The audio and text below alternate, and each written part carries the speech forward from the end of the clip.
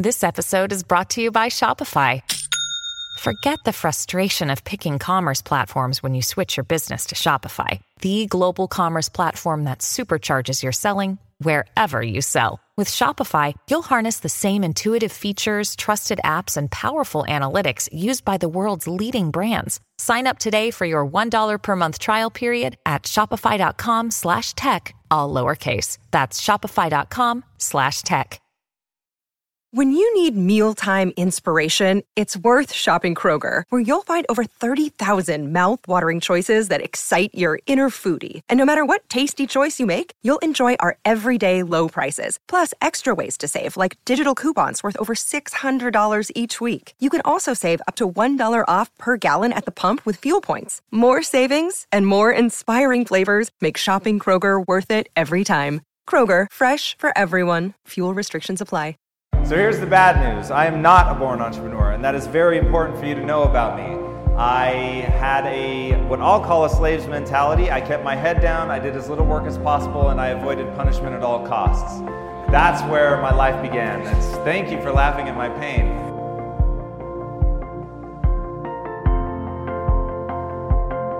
In fairness, I have been to Mars, so there's that.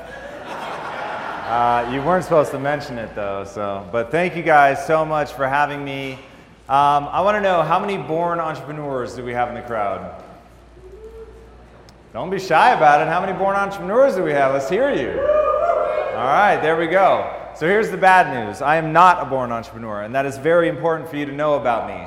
I had what I'll call a slave's mentality. I kept my head down, I did as little work as possible, and I avoided punishment at all costs.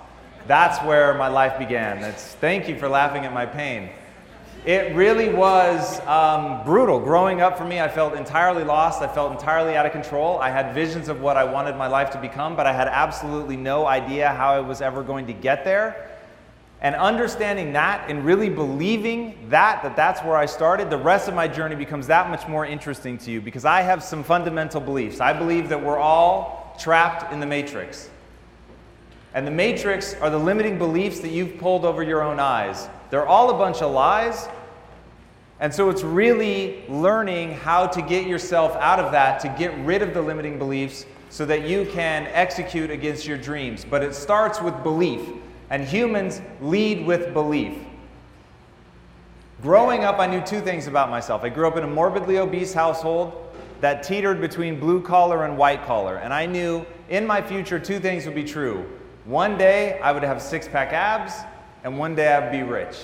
I had absolutely no idea how I was going to make those come true, but I knew that they were going to be two of the things that I was going to make come true in my life. Now, it's important to understand that Quest Nutrition is a company that rose from the ashes of misery.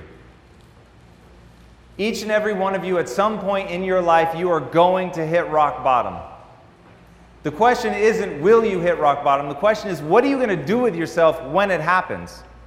And for me, I was teaching film, and I met these two buff rich guys. And I thought, oh my God, six-pack abs and wealth. I've got to follow these guys. It's literally like I was meant to meet them. And they said, Tom, you're coming to the world with your hand out. And if you want to control your art, if you want to control your life, you've got to get rich. So hey, come on. We're starting this technology company. We need a copywriter. You'd be perfect for the job. So I went and I did it, and they said, but don't think of yourself as a copywriter. Understand, this is a startup. You can have any job in this company that you want. You just have to become the right person for the job. So I took them seriously, and I started working my ass off to get better, to focus on the things that I needed to do in order to get good, to grow, and be able to execute. And I got so good that by the time we sold that company, I was the chief marketing officer, and they'd given me 10% of the company just based on performance. So imagine giving somebody something that amounts to millions of dollars just based on how hard they've worked. That was the kind of blood, sweat, and tears that I put into it. But when I came into it, we all thought it was going to take us about 18 months to sell the company. 8.5 years later, in the depths of despair, I realized something had to change. And I went to my partners and I quit. And I said, guys, here's your equity back. I don't believe I should get anything. I don't plan to cross the finish line. I'm going to go do something that makes me feel alive. And let me tell you right now, I said that from the position of being in a place where I had ownership in a company worth millions of dollars. I was making more money than I'd ever made in my life. I was standing in a beautiful conference room overlooking the Pacific Ocean in the house of a company that we had built that was winning awards. And I was so fundamentally unhappy that I finally had the first of what would become a string of very profound and important realizations. And that is, the game you think you're playing is money. But I promise, the game you're actually playing is brain chemistry. If I gave you $4 billion tomorrow, but inside you felt suicidal and you felt worthless, what would be the point of the money? Conversely, if I gave you $3, but you felt fulfilled and like you were contributing not only to yourself, to your family, to other people, you felt alive inside and what you're doing meant something to you and you felt that you had significance, what does the money matter? Anybody ever read the poem Richard Cory? I read this poem when I was like 9 years old and it left a lasting impression on me, and it was about the best looking, richest guy in town. The guys wanted to be him and the girls wanted to be with him. And the poem ends with Richard Cory going home and putting a bullet in his head. That's the human condition. How many people have you met in your life? You think they're spectacular, they're amazing. And yet they're so fundamentally unhappy that they're in the grips of depression. We're living through a mental pandemic right now. It is almost ubiquitous to know somebody who has depression and/or anxiety. And the reason is people don't understand the game they're playing. The game you're playing is a game of brain chemistry.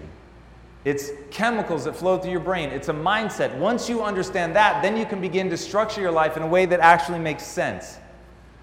This is a long-ass quote, but I'm going to read it all to you because once you understand this, you will understand everything you need to know about life. To those humans who are of any concern to me, I wish suffering, desolation, sickness, ill treatment, indignities. I wish that they should not remain unfamiliar with the profound self-contempt, the torture of self-mistrust, the wretchedness of the vanquished. I have no pity for them because I wish them the one thing that can prove today whether one is worth anything or not. That one endures. That's life. That's the human condition. Most people think that Charles Darwin said that it's the survival of the fittest. Darwin never said that. It was said years after his death. What he did say, and burn this into your nervous system, what Darwin said was, it's not the strongest of the species that survives, nor the most intelligent, but rather the most adaptive to change. The reason human beings are the apex predator is because what we are good at is change. What we are good at is taking a stressor, a stimulus, and changing our body. Look at the people around you. Look at homie over there, jacked to the nines. Tommy, shredded. They were not born like this. Okay, I grew up in a morbidly obese family. I'm not supposed to be lean. We adapt because we force ourselves through something that is painful and we endure. What was Tommy talking about? The takeaway from Angela Duckworth's book that really stuck with him. Many people start, but few endure.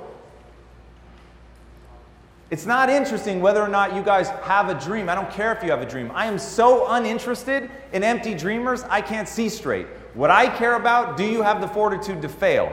And what do you learn from that failure? Do you get back up? Do you keep going? Do you force yourself to recognize that this is a question of adaptation? You simply have not done to yourself what you need to do in order to be good enough to succeed. And it really is that simple. Once you accept that the thing that separates you from the rest of the animal kingdom is an unimaginable ability to become. You have an unimaginable ability to become something. In 2014, private companies averaged 8% annual growth. After I went into my partners and I said I quit, and I'm going to go do something that makes me feel alive. They were totally shocked. And I got all the way to my house, and I was on the phone with my wife. I did it. I had been unhappy for so long. And I said I did it. I told them I quit. I gave back the equity. Here I am, and I'm pulling into the driveway at my house, and my phone rings, and it's my partners. They say, come out to dinner with us. Out of respect and love, I went out to dinner with them, and they said the now famous words, we could do this without you, but we don't want to. And that gave me what I needed to connect to something other than money. It reminded me of the brotherhood. It reminded me that I had fallen in love with these guys as human beings, that there was something more than money. There was something more than being a clever marketer.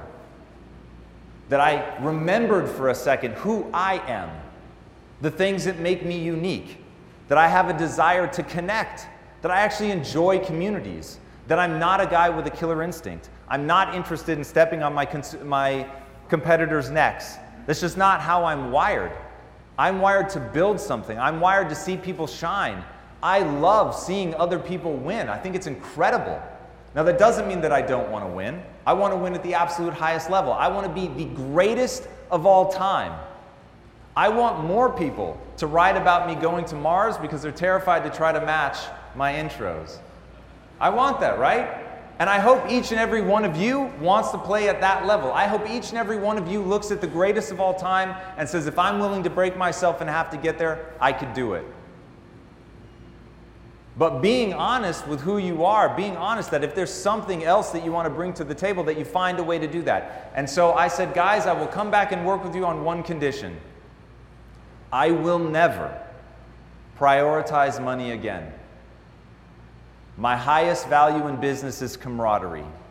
And at the time, that was sacrilege. We had made a pact with each, there was 3 of us. The 3 of us had made an actual pact that we would do whatever it took to make our technology company more profitable. And if that meant skipping a family vacation, if that meant waking up at 2 a.m. on a Saturday to meet and brainstorm, we did it. Both of those stories are real. We did things like that. I would go away with my wife for Christmas to see her family in London, and I would literally take a camera with me so I could watch the company back in LA. I've never switched off. I didn't take days off. I was working. No matter where I was working 7 days a week. I didn't take a real vacation, meaning that I wasn't actually working while we were on it for 6.5 years. So if I'm going to go back to that, this is going to be in service of something that I can believe in. This is going to be something that makes me feel alive. This is going to be something that I'm passionate about. It's going to be something that I actually feel like I'm contributing to the world, that I would be willing to do all of that with a smile on my face. And I said, the only question I will ever ask again in the context of business is this: what would I do and love every day, even if I was failing? If you guys can get on board with that, if we can build something from a position of wanting to bring value and not worrying about the money, then we can work together. And so they said that they felt the same way, and we started this crazy protein bar company called Quest Nutrition. Everyone told us that we were out of our minds. I was talking to Ben earlier about, imagine you're a 15-year-old who wants to play in the NBA, and all you hear all day long is, kids, you're never going to make it. And to have the fortitude as a teenager to push through that and believe in yourself.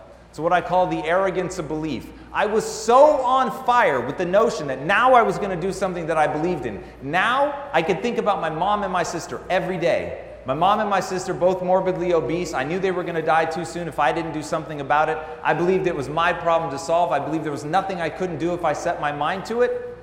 And armed with that, armed with the passion to know that I'm showing up every day fighting for my mom and my sister, I'm not thinking about money. I'm not going to make decisions based on profitability. I'm going to make decisions based on what is metabolically real. What is the actual answer to the question of how do you end metabolic disease?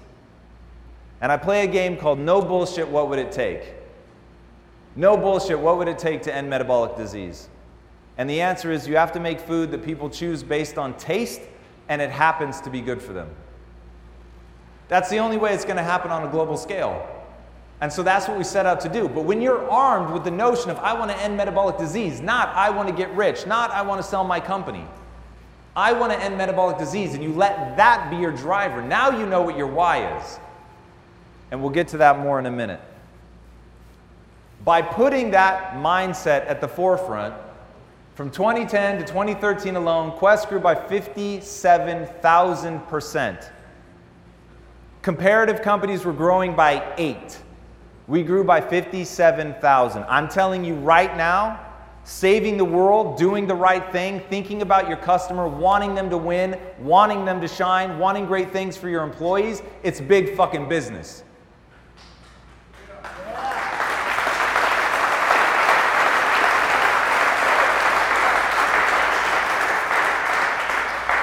At Quest, we made more in a single day than our previous company made annually. All by putting the customer first. All by saying we're only going to do what's actually metabolically advantageous. If you want a fighting chance against the competition, you need to be using the best technology and platforms in the world like Shopify. For whatever and wherever you want to sell, from launching to going international, Shopify is the global commerce platform that will help you grow at every stage of your business. Shopify is your all-in-one platform to quickly and efficiently take your business to the next level.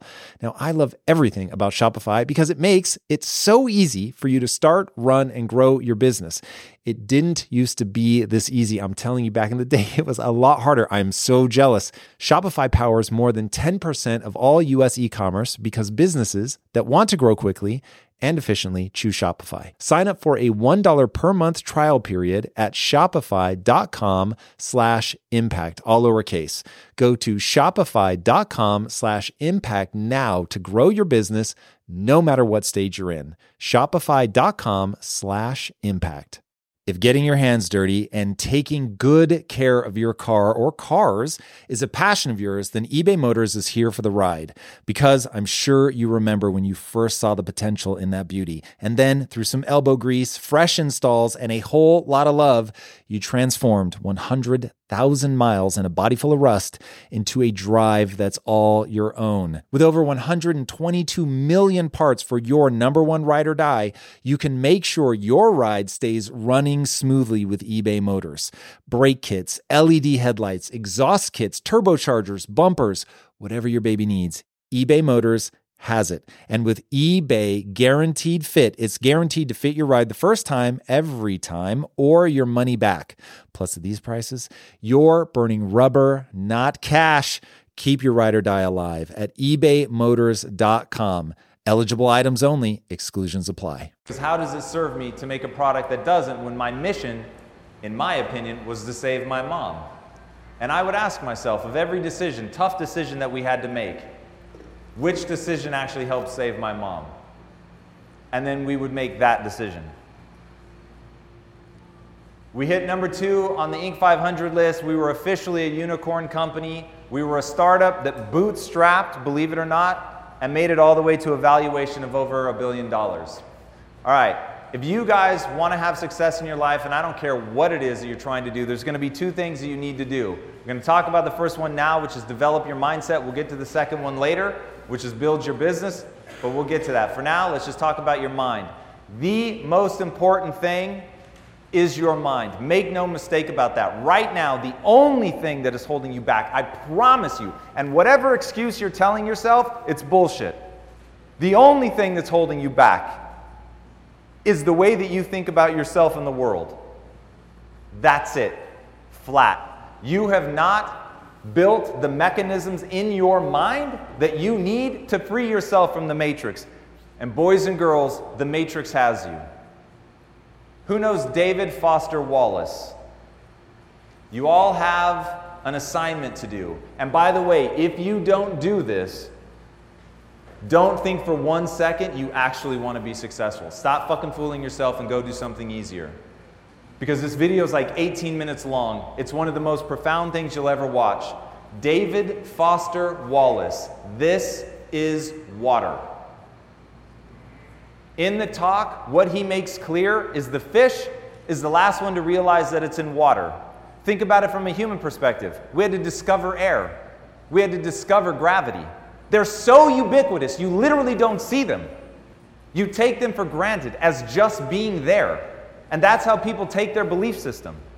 Right now, you think you're capable of certain things and incapable of others, and that is your water. And until you can identify it, until you can see that you're telling yourself lies, and they are disempowering lies, by the way, because I am not some grand fan of the truth. I'm a grand fan of doing and believing that which moves you towards your goals. Do and believe that which moves you towards your goals. That's it. Once you put that belief at the core of your being, you will be amazed at what you're able to accomplish. When I say take the red pill, what I'm talking about is waking up to the way the world really is. The amount of potential that you have, I always say, is nearly unlimited. But I only say that so I don't have to get into stupid arguments with people about throwing absolutely ridiculous things out just to try to defeat the notion. And that's somebody who wants me to be wrong. But ask yourselves right now, if my message is, you can do anything you set your mind to without limitation, don't you hope I'm right? And even if I'm wrong, how much farther will you go simply because you were willing to believe? Humans lead with belief. Humans lead with belief. You won't take the first step down any path unless you believe you can actually get where you're going. And this is where people get stuck in the matrix. You don't push yourself hard enough. You don't make big enough demands. You think small. You dream small. You make small demands of yourself. If you want to see what big demands look like, look at David Goggins. Anybody know David Goggins? For those of you who don't, let me tell you a quick story. David Goggins is a Navy SEAL. He wanted to honor fallen SEALs. To do that, he wanted to pick the hardest thing that he could think of. It was a 135-mile race. The person who put on the race said, "You can't enter my race unless you've run 100 miles in a 24-hour period. Have you?" The answer was no. He said, "There's one 4 days from now. If you can complete 4 days," he weighed 250 pounds. In 4 days, if you can complete a 100-mile race, literally running around a high school track, think about how torturous that would be. If you can complete 100 miles in 24 hours, then you get to run my race and raise the funds for your charity. So David decides he's going to run that race. He wasn't prepared. He was overweight. By mile 70, he had broken both of his feet. He had shin splints. His calf muscles were beginning to tear off the bone. He sat into a chair because he literally had nothing left to give. He urinated on himself, blood, because he couldn't move. He couldn't get up to go to the restroom, so he defecated on himself. And as he's sitting there in the chair, peeing blood, in total agony, with feces on his back, the only question he had was, what do I need to do to finish the remaining 30 miles? And so he taped his feet so that they would go numb, and he would stop feeling the pain of the broken feet. He ate something so that he would have the needed energy to keep going. And he got up and he started walking. And he walked for, I don't remember how many miles. And his wife said, "At this pace, you're not going to finish." And so he ran the remaining 19 miles, broken feet, stress fractures in his shins, blood, excrement, and he finished on time.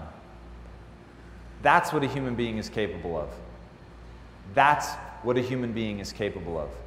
If you strive to perform your best in life, bringing your energy and abilities into everything you do, then it only makes sense that you would want to be out on the road with that same power, agility, and performance that everyone expects from you.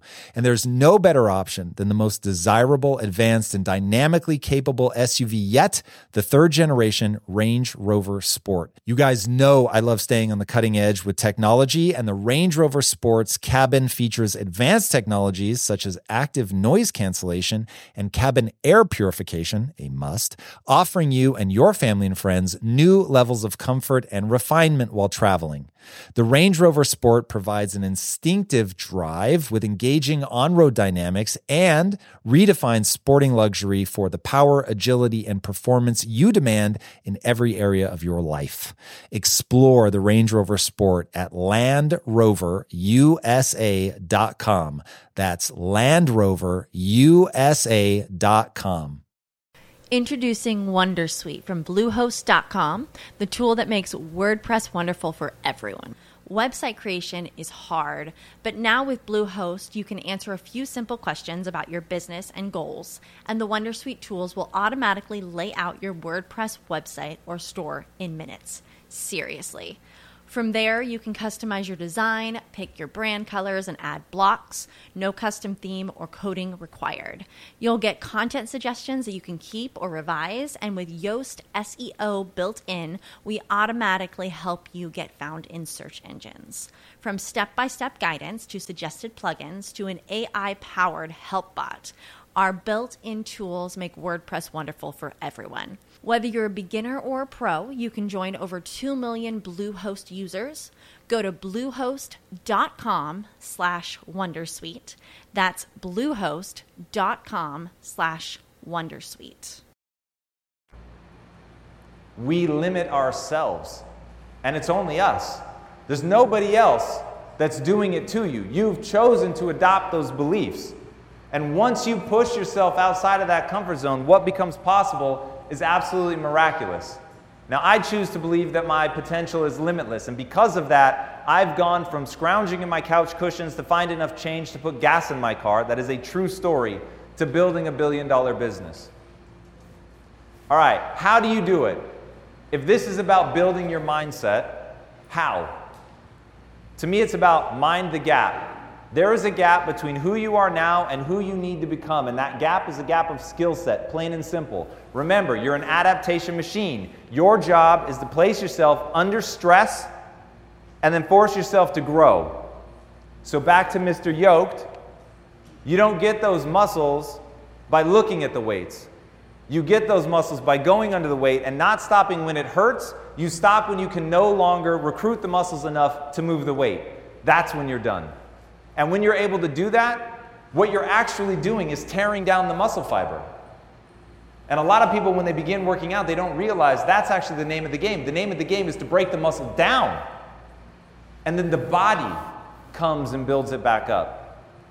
The conscious part is tearing it down. Your job is to put yourself in stressful situations. Your job is to push yourself to the limit of what you think you're capable of and then go past that. And when you're able to push yourself past that, when you're able to get into the Goggins reps, as I call it, when you're able to exist in that zone, long past where it started hurting, long past when it got boring, long past when you were terrified that you'd never be able to do it, that's when you'll begin to adapt, because you're telling your body, adapt or die. That's how you're going to get where you want to go. Now, I love the movie The Matrix, as was made very clear in the intro. The real question is, what is your Kung Fu? You've got to figure that out, right? This is a path to execution we're talking about right now. Path one is about the mindset. So what is your Kung Fu? My Kung Fu is business. I knew that I was going to have to learn business in order to control the resources, in order to control my art. And this is how you're going to develop your Kung Fu. 1, always be reading. The most important mathematical formula you will ever encounter is right there. II equals IO. It stands for ideas in equal ideas out. If you want to solve a problem in your business that's become particularly tricky, you need to be taking in a ton of data so that your unique mind, your unique worldview, your unique life, having grown up the way that you grew up, the way that your brain is wired, all of it, you will come up with ideas that nobody else is going to come up with. But you first have to be getting that stimulus. Now, I doubt I have to overpreach that one to a bunch of people that have come to a conference like this. These are literally the kinds of ideas you want to be encountering. 2, open yourself up to being changed. I can't tell you how many times I've recommended people my list of books, which, by the way, you can find on impacttheory.com, Tom's reading list. It is the 25 books any human being that wants to excel should read in order. And before every book, say a little prayer, and the prayer goes like this: I am open to being changed fundamentally and for the better by this book. I am open to being changed fundamentally and for the better from this book. You've got to go into the book wanting it to be right. You've got to go into the book hoping that it gives you some piece of knowledge. Remember, everyone is your superior in some way. And once you learn to check your ego, sit at their feet with absolute humility, and be open to their ideas, especially the one that contradicts what you believe today, then you'll get somewhere. And I've got some really amazing news for you guys. Your current skill set has already taken you as far as it's going to take you. If you don't put yourself on a path to learn, and very aggressively, where you are now is where you'll be in 5 years. The key is crossing that chasm of skill set. All right, realize what you believe is a choice. This is something that's really hard for people because they think some things are objectively true and other things are not. And that's simply a lie. And that's why the Matrix is the perfect metaphor. Think about this for a second. Your brain is locked in total darkness. It never sees light. Your brain is locked in total silence. It never hears sounds. What your brain does is take stimulus, the agitation of the air, and it transmits it into chemical, electrical signals. It does the same with photons falling on your eye. But ultimately, this thing that you're experiencing, the distance that you feel from me, it's all happening in your mind. There's actually 2 dime-sized blank spots in your field of vision where the optic nerve connects to the eye, and yet you don't experience it. It's right in the center. So why don't you experience it? Because your brain is insanely good at guessing what should be there and filling it in. That's when I realized my brain is lying to me. Now, it may have all the best intentions in the world, but make no mistake, your brain is making shit up. And it's making up a lot of shit. And so you've got to choose what to believe. Who here has a negative voice in their head that tells them to be careful, be safe, you probably can't do it, this is all going to go wrong? Now, do you believe that voice to be objectively true? Okay, so that voice is lying to you as well. Now, it has great intentions. It's trying to make sure you don't get eaten by a lion in the bush. That doesn't happen a lot in modern society. So maybe a little less useful in today's day and age. And then the really protective one is trying to make sure you don't get ostracized by the group, which in years past would have meant certain death. But now, you don't need the group. You can survive just fine. There's a grocery store around every corner. You can get shelter of some kind. It may be lonely as hell, but the chances of you dying from being ostracized are virtually zero. So you've got outdated software, outdated algorithms running in your mind. Your job is to develop what I call an overwatch mechanism. The overwatch is the emotionally sober part of you that distrusts every signal and impulse that your brain gives you. And once you can get over that, in fact, there's a great quote from Da Vinci, the greatest form of control is control over oneself. So the reason I love Star Wars is because it's all about mind control. But not mind control over other people, don't worry about that. Mind control over yourself. Being able to tell yourself these are not the droids you're looking for. That's when this gets really powerful. All right, so belief is a choice. We're going to talk about that more. Be an eternal student. We've talked about that. And last one, become anti-fragile. All right, we're going to go really deep on anti-fragile, so I won't belabor the point and develop grit. All right, how do you become anti-fragile? This is probably one of the most important things you guys need to learn. Becoming anti-fragile was literally the thing that changed my life. And I remember the day that it happened. I had just started working for my 2 partners. They were very smart, clearly much smarter than I. And I had built my self-esteem around being smart and being right. And now all of a sudden I found myself with these 2 incredible minds that could process data more rapidly than I can. So I'm not going to place a value judgment. I'm not going to get into an argument about how valuable IQ is. I will just say that a high IQ, in my opinion, means that you're processing raw data faster than somebody else. So you can run through the list of possible scenarios, for instance, that could be very helpful going into any negotiation. You've just thought through all the possible permutations. So they made me feel badly about myself. So as you can imagine, I didn't always want to be around them, and the times that I was around them, I wanted to find some way to be right. And so we were arguing about something, a way to do something in the business, and I had an idea, and then they threw out another idea. I recognized immediately that their idea was better, and yet I kept arguing for mine. Ever come across somebody who does that? I promise what's happening in that moment is they're feeling insecure. You've triggered their insecurities. And now they're going to fight for it because it's theirs. Because if they can at least win that argument, while they may not feel smart, they may get reflected back to them that they were smarter than you in that moment. They could convince you of something. So I had this moment of crisis because I actually convinced them.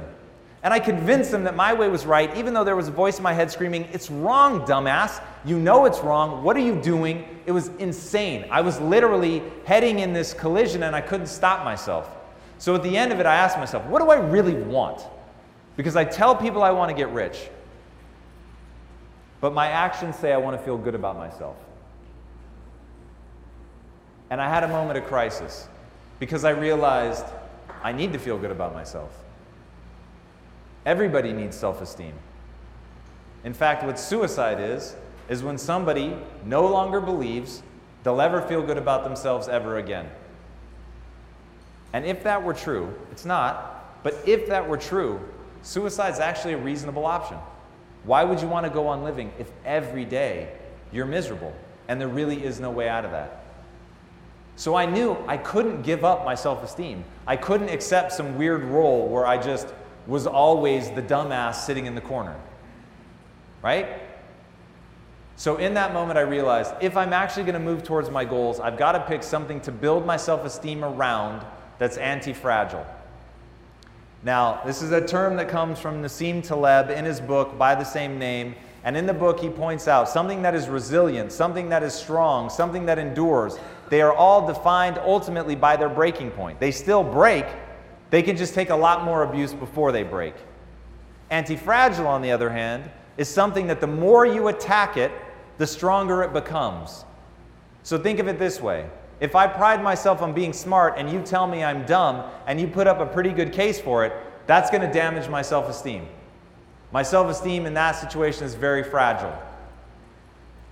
If, on the other hand, you tell me that I'm dumb and I build my self-esteem around being the learner, now I'm going to say, thank you. Please tell me in what way that I'm dumb, because you will open my eyes to something that now I can address, and I can go learn about that thing, and I will have a new skill, and I can go out and push and execute against that skill.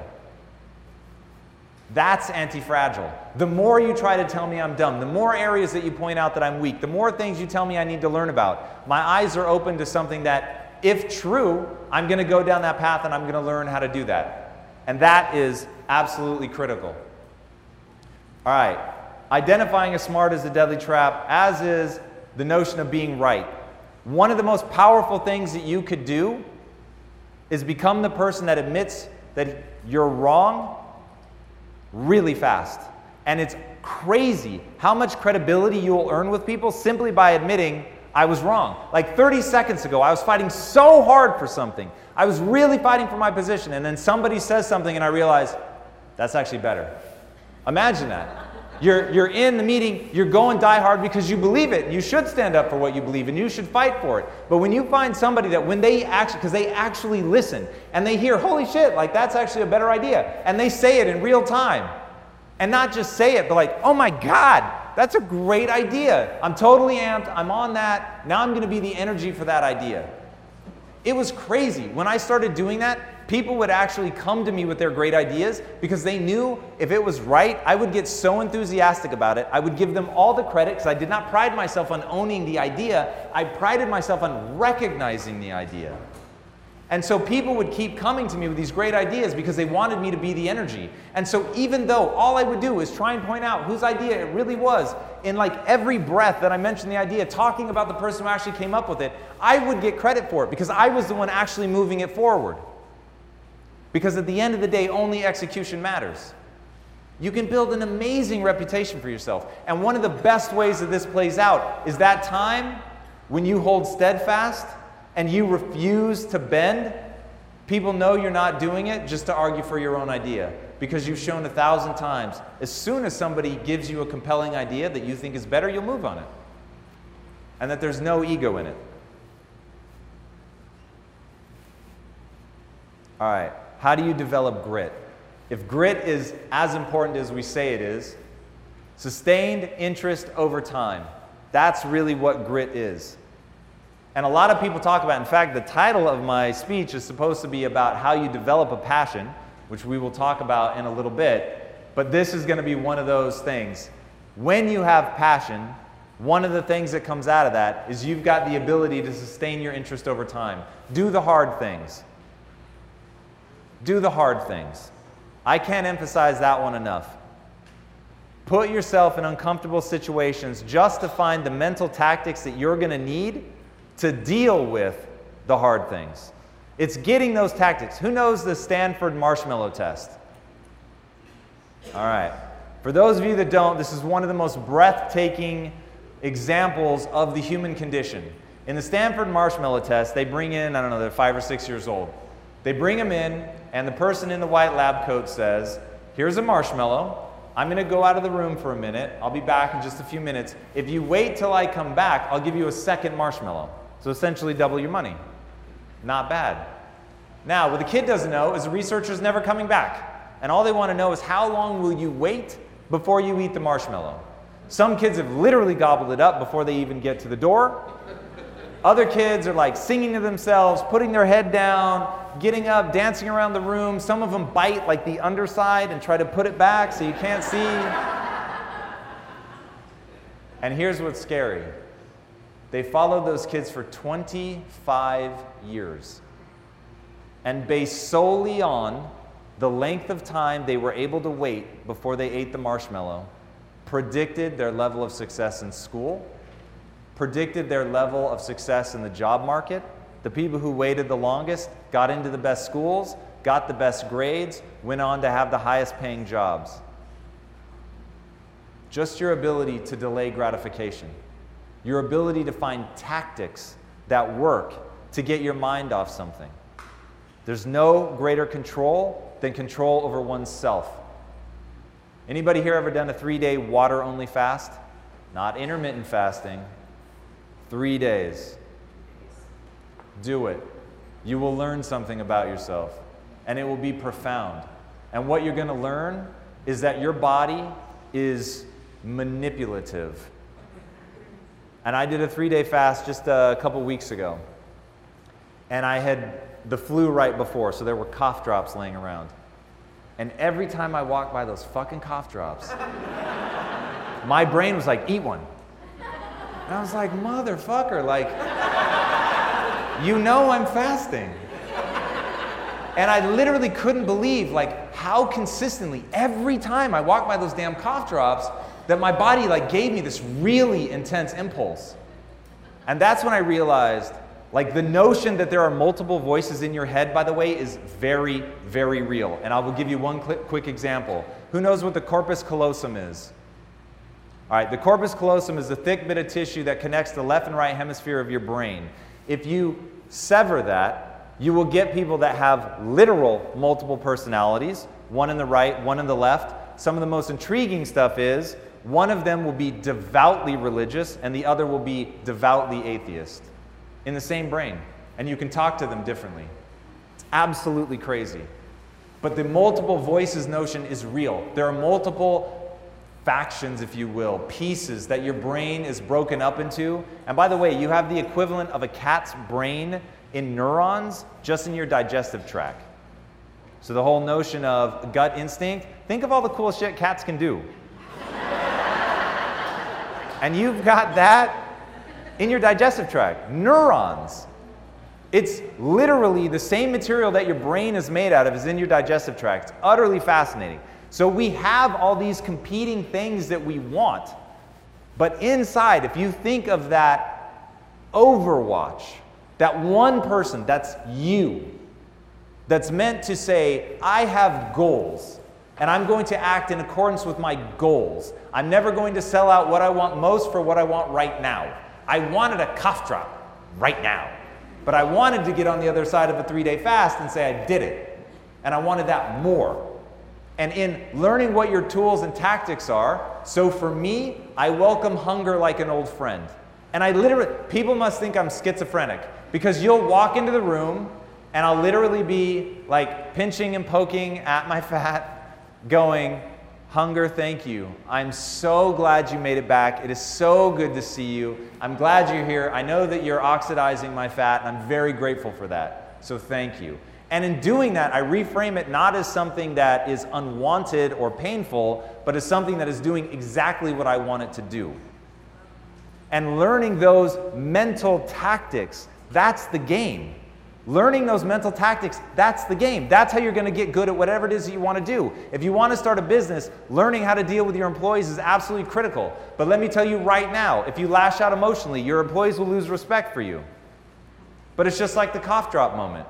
Now, if somebody had seen me walk by the cough drop, they wouldn't know that I had literally had to stop myself from lunging at a cough drop. They didn't know that because I have control of myself. I've practiced things like that. I do 3-day fast. I do what I call bright lines. So I have a bright line. During the week, I don't eat my second meal before 11:30, under any circumstance. My wife one time brought my food 30 minutes early. I was preparing for an episode. It was so sweet of her. But I don't eat before 11:30 under any circumstance. So the food literally sat on my lap, smelling so good. And I was so hungry.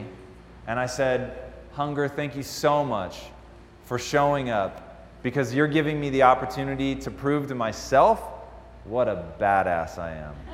Because I'm going to smell how delicious you are, knowing my stomach is grumbling and tying itself in knots because I want to eat so badly, and I'm not going to.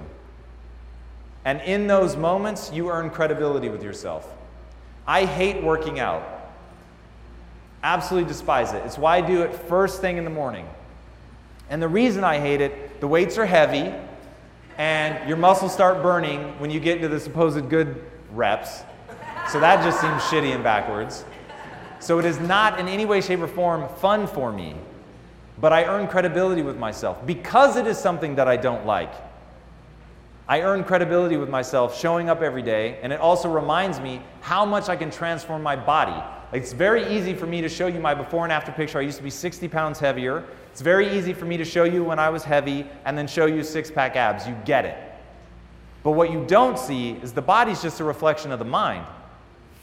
What really happened was I changed my mind, and I had garnered skills. I had garnered tactics. The things that allowed me to not eat the coffee drop were the things that allowed me to not eat the things that I wanted, to not have a bowl of ice cream, to not indulge in things that are wonderfully delicious, but instead ask myself, what are my goals, and then back in with my behaviors.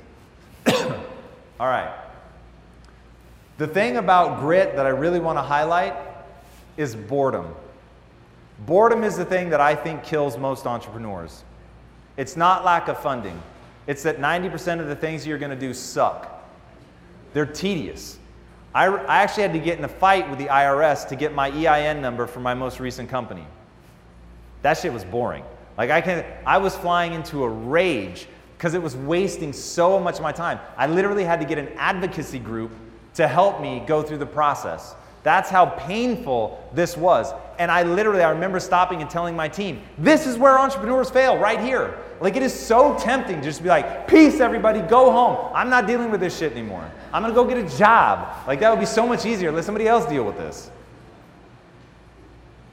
It's the boredom that erodes people. And to get through the boredom, you have to know what it is that you want. When you know what you want, then you're going to have the energy to get through. Now, to have that energy, you're going to need passion. The number one question I get asked, I get asked this question multiple times a day, every day, from all around the world. I've had people in Australia, UK, Germany, Netherlands, Brazil, Paraguay, I mean, just literally everywhere. They all want to know, how do I find my passion? Asking how you find your passion makes the assumption that your passion has been lost somewhere. Your passion has not been lost. Your passion has never been developed. Passions are created, they're constructed, they're developed. And it starts with interest. You want to identify an area of interest. So if you've ever wondered, like, oh man, that person is so lucky, like how do they get lucky to find their passion so early and now they get to do it and live like this amazing life? And you're searching inside your mind for that thing that's going to be like a lightning rod that's hidden under like a lampshade somewhere in your mind. And you're like, there it is, I finally found it. But it doesn't work like that. It starts with these areas of interest, and if it's something that you're trying to turn into something that you can monetize, it starts with ideally overlapping areas of interest, so you've got multiple interests coalescing, and it coalesces with, can money be made here? But even that is not enough. Now, once you have that, you've got to start going deep into gaining mastery. And it's in the process of gaining mastery that you're going to find out if that interest turns into a love, then turns into a passion. People who are passionate are willing to fight through the boredom. Think about a musician. If you want to become the greatest musician of all time, let me tell you how many hours, literally days, weeks, months, years of your life will be dedicated to playing a scale. All day, every day, the fundamentals, blocking and tackling. And what makes people great, and I know Ben will back me up on this one, what makes the greatest basketball players, they walk out onto the court at 4 a.m. and they say, I'm not leaving until I've made 2,000 shots from the perimeter. Simple. Period. It is what it is. They put in the work. Now, they're not doing it thinking, oh my God, this is so much fun. They're thinking, I want to win. I want to play at the highest level, and I am willing to break myself in half. And this is the thing that I cannot get entrepreneurs to understand. If you want to be great, I promise you, as Tommy said, you already have in you what you need, which is the ultimate evolution-approved ability to adapt. So you can change to get great. You can change to become whatever you need to. And if you're leveraging an earlier win, so much the better. If it's something that you have that little spark of early talent, and now you're just putting the work on top of that, fantastic. But it is the people that are willing to literally break themselves in half to get the result that they want. Research Michael Jordan, the absolute symbol of being the greatest. His work ethic is way more impressive than what he did on the court. If you haven't read Tim Grover's book, Relentless, read it. And what he talks about, Michael Jordan has darkness in him. And if you've ever watched his induction into the Hall of Fame speech, he just lays that shit out. Michael Jordan's a dark motherfucker. But as Star Wars taught us, there's power on the dark side. And understanding how to leverage that. But what I want you guys to understand is intensity is required. Putting in the work is required. Doing more work than anybody else is required for greatness. There are 3 things that you can do. Work hard, work smart, and work long hours. Most people get real weird when I say they should work long hours. But Tom, if I'm working hard and smart, why should I work long hours? I'll tell you why. Because I'm also working hard and smart, and I'm working long hours on top of it. So I will beat you every time. Right? Because I'm willing to do all 3. But why am I willing to do all 3? Because I believe in what I'm doing. I know why I'm doing it. It isn't about the money. It's about knowing where you're trying to get to. And this is how you build your business. We live in a very, very new world. That new world has been defined by social media. For anybody that in the last year has spoken ill of social media, get rid of that matrix-style belief immediately. It is the greatest revolution in business ever. It is the reason that you're going to be able to build a business without gatekeepers being able to tell you yes or no. Social media has completely democratized access to consumers. Think about that for a second. Back in the day, you had to pay for radio ads or you had to be on TV. That was it. Those were your options. And it was so expensive. And that's exactly how the big companies wanted it, because they could keep you out. So you may have a superior product, but the world's never going to know because they have a way to ice you out. That is gone. Like, really think about that. And I'm seeing some young faces in the crowd. You may not realize it didn't used to exist. It didn't used to exist. To get to a mass audience, you had to pay hundreds of thousands, millions of dollars potentially to reach those people. And they made you buy in bulk. It's not like you could do one commercial and see what happens. They made you buy in bulk. They made you commit to big dollars. Now, not anymore. Not only that, when I was growing up, commercials had to be high quality. Now you can film shit with your iPhone. Be like, what's up, girl? And you can sell product doing it. Michelle Phan, you guys know who that is? Built a multi-$100 million empire by doing vlogging with her phone on YouTube. The world has changed. And thank God, it really puts the power in your hands. But you have to understand exactly what kind of company it's making room for. In a hyper-connected social world, everything is different. And the reason that Quest grew as fast as it did, besides us having Yemeni, who you guys will get to hear speak tomorrow, the reason that we grew as fast as we did was because we understood social media before anybody else. In 2009, when everyone was saying that Facebook is just a distraction, how's it ever going to be good for business, and we were preparing to launch our company, we realized that it was a megaphone, and it gave people the opportunity to comment on your company within minutes of an interaction with you to a global audience.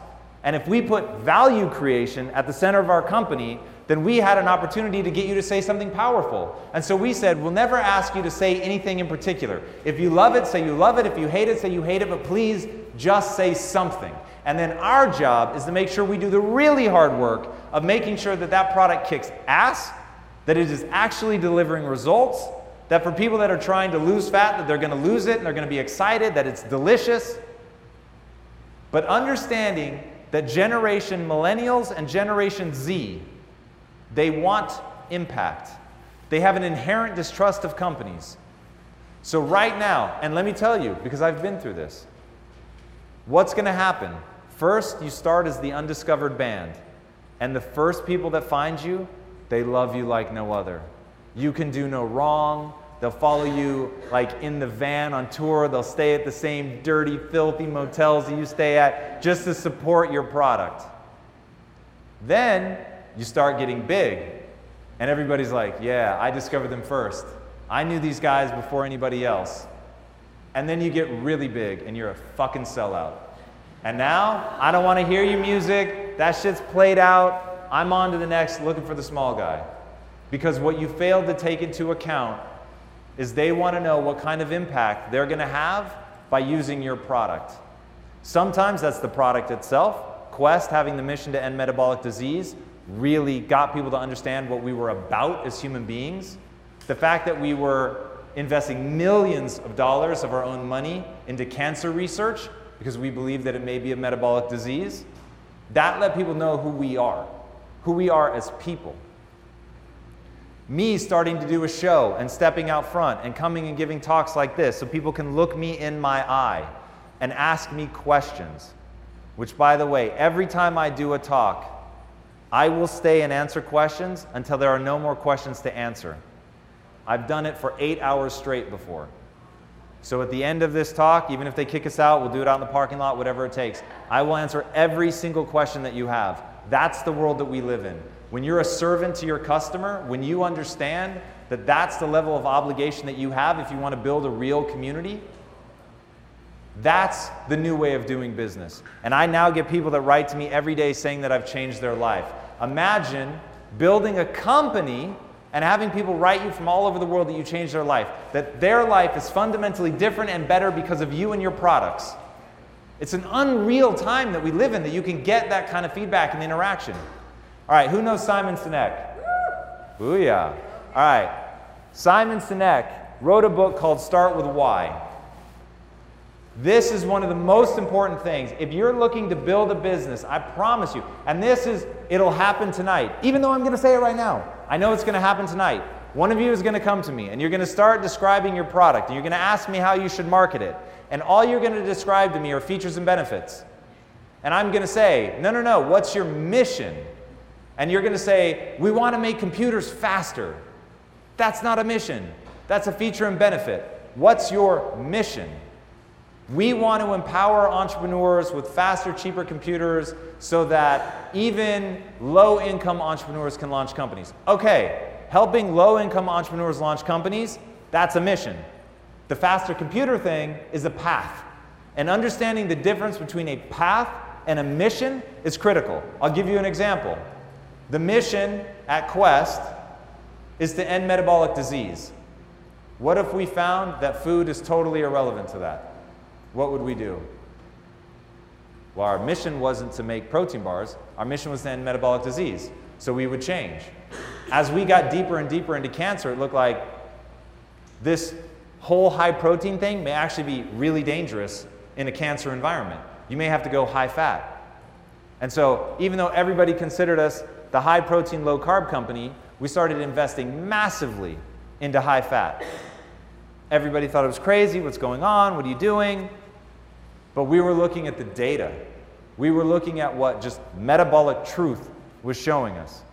So don't ever be married to a path, but be deeply convicted about your mission.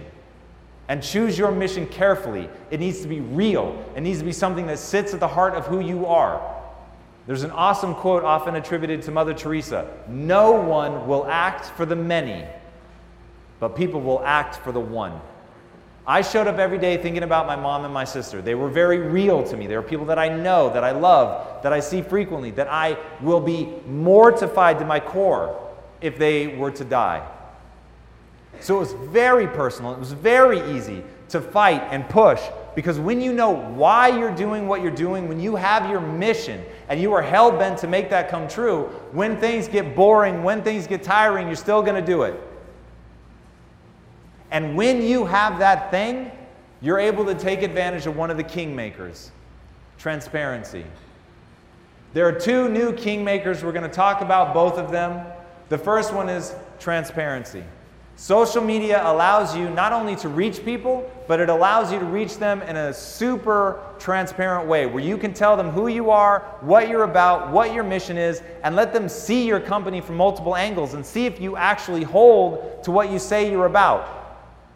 And don't get me wrong, in some ways, it's actually harder to build a business now because there's no corporate veil, right? If you've got $1 billion to start a company, you were way better off before. It was so much easier. Oh, you could just hide things and lie and tell people what they want to hear and put out marketing messages. Anybody in the cigarette industry? I mean, it's unbelievable how well it worked and for how long it worked. Those days are over. I promise you, the bullet has already been fired that's going to kill the old way of doing business. They are bleeding to death and they just don't realize it yet. Now you're going to have to be transparent. Now you're going to have to tell people what you stand for. And the thing you stand for better be the creation of value.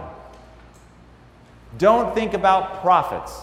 Focus on value. The reason you want to focus on value is it's the only thing that you can sell sustainably. You can trick people with clever marketing, don't get me wrong, but it's always going to be short term. The only thing that lasts is something that actually adds real, tangible value to somebody's life. When people write in and say, "Dear Quest, I've lost 150 pounds using your products. You've changed my life.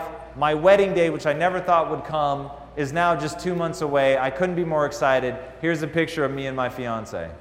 We would get stuff like that all the time because we were focused on making a product that was actually real. Finding your passion for something and building a product that's better than what anyone else is doing. All right. Leverage technology to connect. People get really lost. Like, I'm not a digital native. I didn't grow up with this stuff. But once I understood what it was really allowing me to do, in fact, many of you came up and you saw me sitting out there and it looked like I was working on my phone, but what I was actually doing is engaging with my community. Because if you ever get a response from me, it's actually me. So you can imagine, I'm writing and replying to people a lot. But I do that because the technology is meant to facilitate that connection. Once you understand that building the community is the thing that gives you power. And I'll give you an example. At Quest, we had a decision to make. Do we go to retail first, which are known as the traditional kingmakers? A retailer can make a brand. If you get into Walmart, you can go from nothing to 100 million in like 12 months. Same with Costco. They can pluck you from obscurity and make you a big brand almost overnight. So do we do that first? Or do we go direct to consumer? We decided to go direct to consumer because we wanted to build a community. We wanted the power on our side. We wanted customers going into retailers and saying, why don't you carry Quest? So we said no to retailers for a year. In fact, we ended up hiring somebody just to say no to the retailers in a nicer way. True story, because we didn't want to burn that bridge. But the contracts they were sending us were so one-sided, so aggressive in the favor of the retailer that we never would have been able to be profitable. And that's how Walmart puts companies out of business that have been around for 115 years. They're squeezing your margins so tight and it becomes so much of your business that one misstep in like the cost of lids or something, which is what I think killed, what was it, Vlasic Pickle or something? They'd been around for over 100 years, gone. So you have to have the power going into the negotiation, and you're living in a time where you can build a community that believe passionately in you and your product, and you can mobilize them to go in stores and start asking for the product. You can even do it region by region. Think about that for a second. Hey, we want to, right now, today, guys, it's going to be Phoenix. We want everyone going into whatever store you would sell into. We want people going into the Phoenix area, going into the store and asking for this product. And they'll do it. It's absolutely crazy.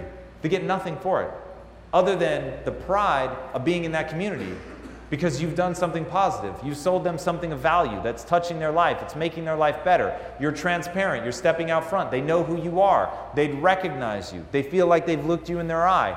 And you do things to go above and beyond for them. All right. This is the face of authenticity, my friends. This is actually an Instagram post that my wife and I posted every year. We go sit on Santa's lap. And I thought, hey, we really do it. It's really a thing for us. So share it with the community. And it's stuff like that, as embarrassing that it is, it's stuff like that that lets the community feel like they know you. And in today's world, you need somebody in your company that people will warm to, that they will feel connected with.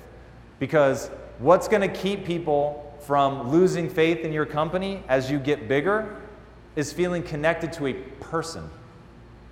Companies aren't nameless, faceless organizations, and you don't want them to feel like it. Our customer support department had their own Instagram, just so people could see the people that they were talking to. All right, don't market, build a community. That's critical. How do you build a community? It goes like this. At the top, there are thought leaders. Thought leaders are the people that, when you hear them talk, you don't understand what they're talking about. Neuroscientists, all the people that are publishing papers, doing it. If they've ever done an abstract, then they are very much a thought leader. Influencers, in the middle, that's who is listening to the thought leaders. They understand what they're saying, but they have a way of making it accessible to the masses. The masses ultimately are who you're trying to sell to. But if you're going to find the people that you need to find, you're going to get to them through influencers. They're called influencers because a lot of people listen to them. Your job is to get 1,000 screaming fans. The way that you do that is by partnering up with influencers who already have the trust of those people. Now, when most people think of influencers, they think of people like this. But really, you should be thinking of people like this. And I'm guessing most of you don't even know who they are, but I'll give you one random example. This woman here, Jenna Marbles. Anybody know Jenna Marbles? All right. Jenna Marbles has a reach of over 20 million followers a day. A day. That's primetime TV numbers. One person can reach 20 million people a day. Now, how do you get social influencers? How do you create momentum with them? So first of all, you need to identify them. You need to add value to them and their community, and you need to go above and beyond. So Jenna Marbles is somebody that we actually worked with. And how did we get Jenna Marbles to post a photo of huge stacks of our bars? We sent her knitted sweaters for her dogs. And she loved it because she felt like we understood her, that we'd gone above and beyond. She felt a sense of obligation to post that photo because she was so touched by what we had done. And we did the research to find out what she really cares about. She loves her dogs, always talking about how they're cold because they're so skinny and they don't have fur. And so we knit them sweaters. She loved it and then staged that whole photo for us, took the picture, which was huge for us because it reached such a huge audience. And you do that and start turning those relationships into partnerships and beginning to work with them. Cassie Ho, anybody know Cassie Ho? So Cassie Ho was one of the first influencers that we started working with. She has a total social following somewhere in the neighborhood of 5 million people, just absolutely massive. And getting her coming in, and first it was just a paid relationship, but then as she got to know us and know everybody at the company, we actually turned that into an ongoing relationship where we've teamed up and partnered, now to the point where my wife and co-founder in Impact Theory is actually creating a podcast with her, and just goes to show that when it's authentic, real connections, that you really can transcend the normal sort of day-to-day sterile nature of a business relationship, and not being afraid to recognize that the times really have changed, following some of your vendors on their social feeds and getting to know them can be a really interesting way to spark interesting conversations, to feel more invested in them as people, and I can't stress that one enough. And then at the end of the day, if you're using social media, you've got to publish. You've got to be creating content. Who here has an Instagram account for your work? Instagram account, Facebook, all of that. Okay. The only thing I will tell you that you're doing wrong, and I don't even have to look at your account, you don't publish enough. The consistency of publishing is what it's all about. Every time I do an Instagram story, I get 30 inbound requests on my feed. Just got to be putting it out there. Now, it's got to be value add, but you want to be publishing. All right, how do you grow your community? So now you have them, how are you going to breathe life into them and really get them to go somewhere? You've got to be where your customers and fans are. I routinely get asked, Tom, which platform should I address? And the answer is, wherever your customers are. If they're on all of them, you need to be on all of them. And I know that that means it's a lot more work and it's redundant. And yes, Snapchat and Instagram stories are basically the same. And maybe Snapchat is going away, maybe it's not. But if your fans and customers are there, then that's where you need to be. And by the way, this stuff is going to turn over every 2 years. It's going to be constantly on the move, constantly different. Maybe Twitter pulls it off and they race back to the top. Maybe Facebook makes a misstep and they've gone too heavy into video and something else comes up. You've got to be there. And as much as you can be an early adopter, so much the better. Because it's always the early adopters that win. So keeping your eye on where the technology is going is absolutely critical. All right, be true to the platform. Every platform is different. I'll give you one just quick example. Even within a platform, how different it can be. So first of all, I'll do Facebook versus Instagram. On Facebook, if I'm going to do live content, I do live content with 3 cameras on a beautiful set, and we switch between the different cameras so that the live feed feels like a live television show. When we do that on Facebook, we get huge numbers. If on Facebook, I were just putting the camera phone on a tripod and talking to the camera, my numbers will plummet. But on Instagram, if I just grab the phone and hold it right in front of my face and talk to all the people coming through in the feed, hey Bob, hey Sally, so good to see you, oh my God, oh hey, what's up everybody? Oh, we've got Denmark in the house. Do that kind of stuff, my numbers just keep going up, up, up. So understanding what each platform is looking for, how they want to be talked to, how they want to interact with you. Twitter, right? One-on-one communication. Rapid, real-time, news-based. Now Instagram, even within the platform, there are different ways you want to interact. So I'm very formal, for the most part, in my main posts, but my stories are playful and a little bit more intimate look into my life. And they perform well like that. If I take something that feels right on a story and I put it in my main feed, it won't perform well. If I put something overly formal in my story, then it doesn't perform well. And this comes from publish a lot, pay attention, look at the data. You've got to be really, really data-driven. All right, and boost what works. So once you find what's working, then you want to put some ad dollars behind it. Okay, and ad dollars gets very tricky. You don't have to throw a lot of money at something to get a big result, because what you're going to do is do a bunch of free stuff and look at what pops. And when something pops and it's outperforming all your other stuff, which both Facebook and Instagram will tell you, this is performing better than 95% of your other posts, well, that's probably a good candidate to put some money behind. Also partnering up with other people in your space to do crossovers or trade shout-outs, things like that. All right, what if I told you your customers hate your content? Hopefully you would believe me, because chances are that they do, because what most people are trying to do with their content is they're trying to sell.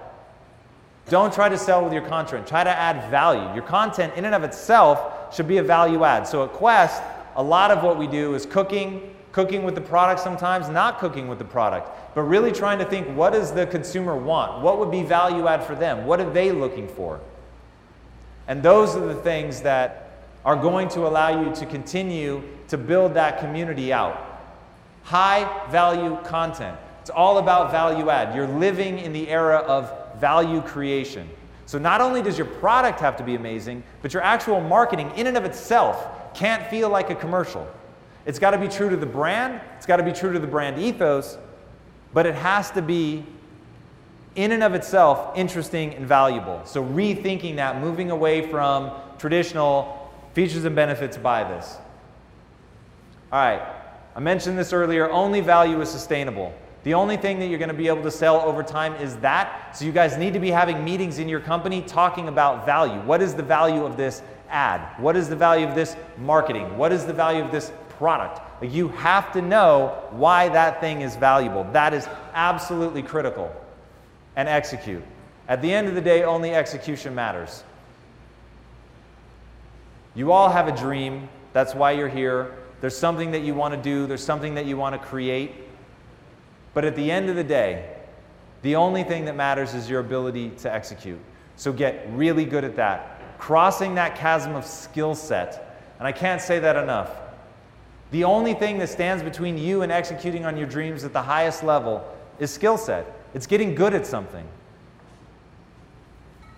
All right, have very clear goals. It always freaks me out. Most people stop at the first sort of vague notion of what they want to do. I'm going to punch myself in the mouth if somebody comes up to me again and says, I want to help people.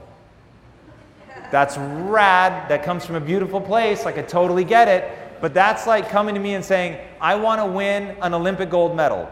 Awesome. Winter or summer? Summer, fantastic. Swimming or tennis? Swimming, excellent. Backstroke?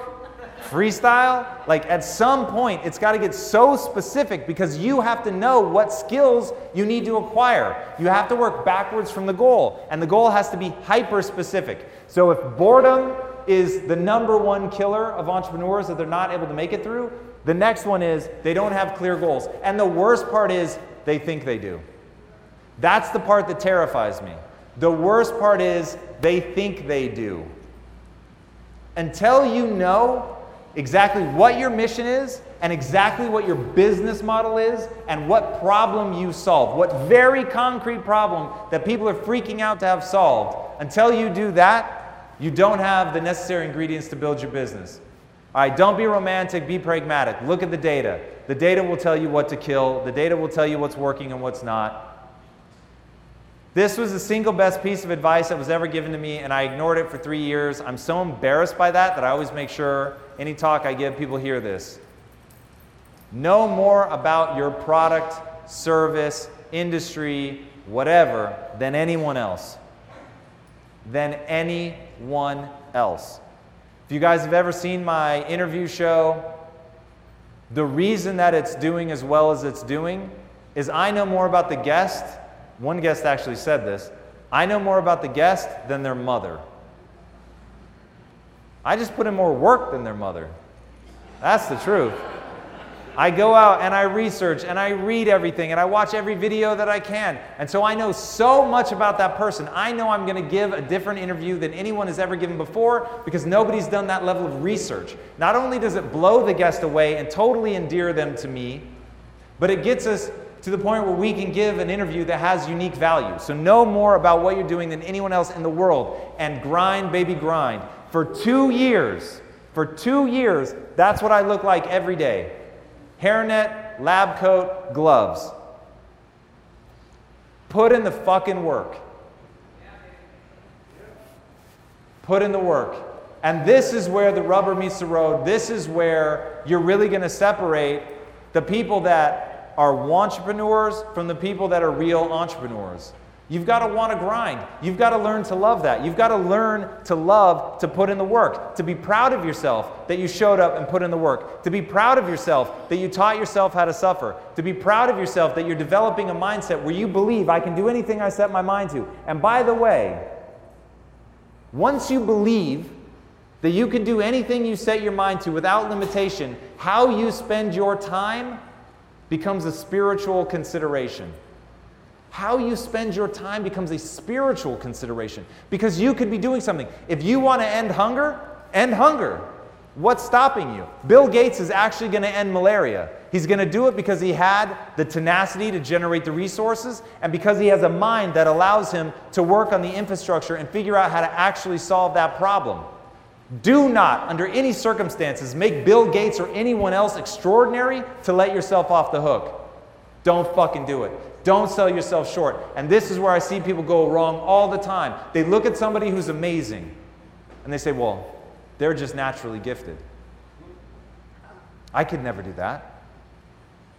You couldn't do it because you believe you can't. And because you believe you can't, you don't start putting in the work. Michael Jordan got cut from his high school basketball team. He wasn't exactly showing all the promise in the world. My own mother, when I left for college, quietly assumed I was going to fail and didn't admit that for years. I showed no early signs of promise. I actually have a version of this talk where I show photos from my childhood and people are like, yeah, motherfucker, you just look stupid. And it's true. I used to dress like a clown, and I mean that almost literally. So my waist was size 36, and I wore size 54 pants. I wore literal jester hats. I had one of those big chains that connected to my belt. I had shoulder-length hair. I did not exactly look the part, and I didn't take myself seriously. It really is a game of transformation. It really is a game of understanding that you can become something. So even though I didn't start with the requisite skills, even though I wasn't a born entrepreneur, which is why I start this tale with that, even though I wasn't a born entrepreneur, I could acquire and did acquire the skills that were needed to execute. It is a very long road that leads you here. Right now, most entrepreneurs in the world are thinking about one thing: winning a championship ring. Once you understand the difference between wanting to win a championship ring and wanting to be capable of a championship performance, then you'll have the breakthrough that you need. Because most people are okay winning a ring while sitting on the bench. I am not. That holds no interest for me. I don't want to win the lottery. I don't want something handed to me. That was why when I quit, I gave the equity back. I didn't want it.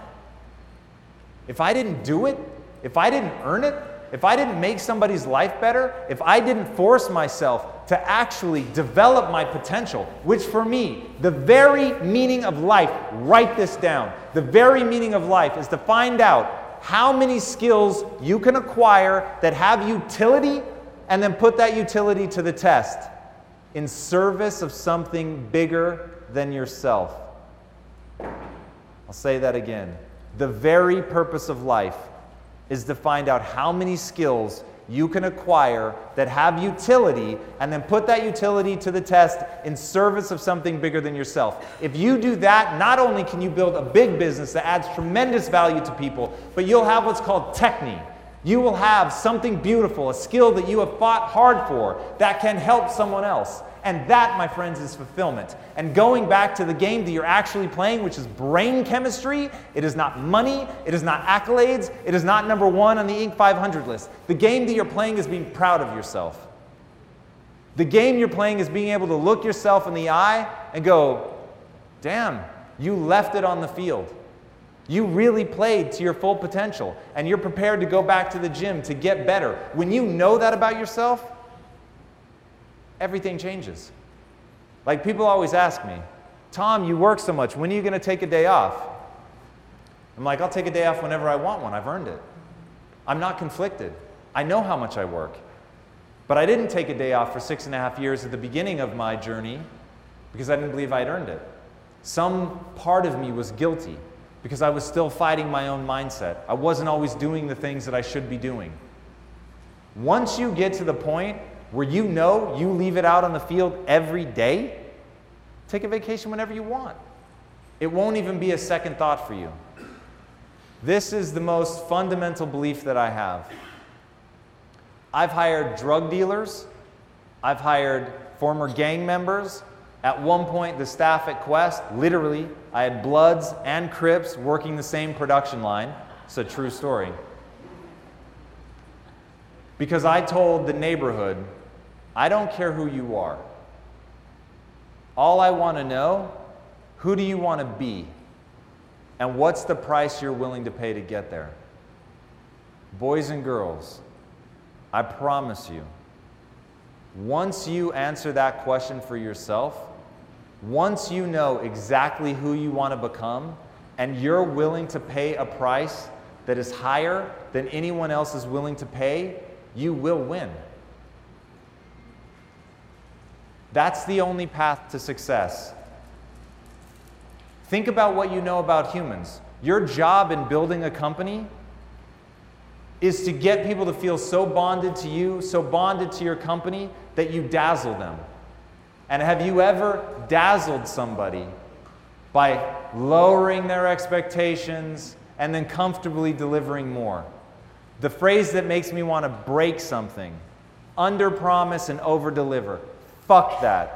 If you tell me you want to under-promise and over-deliver, you're dead to me. I don't even want to talk to you. Because I know what you're trying to do is manage my expectations. You are not trying to be the greatest of all time. You are not trying to be capable of the extraordinary. You will happily win a championship ring while sitting on the bench. I'm not looking for that. What I'm looking for is somebody who knows who they want to become and they're willing to pay an extraordinary price to become that. Because all that matters to them is becoming capable of the extraordinary.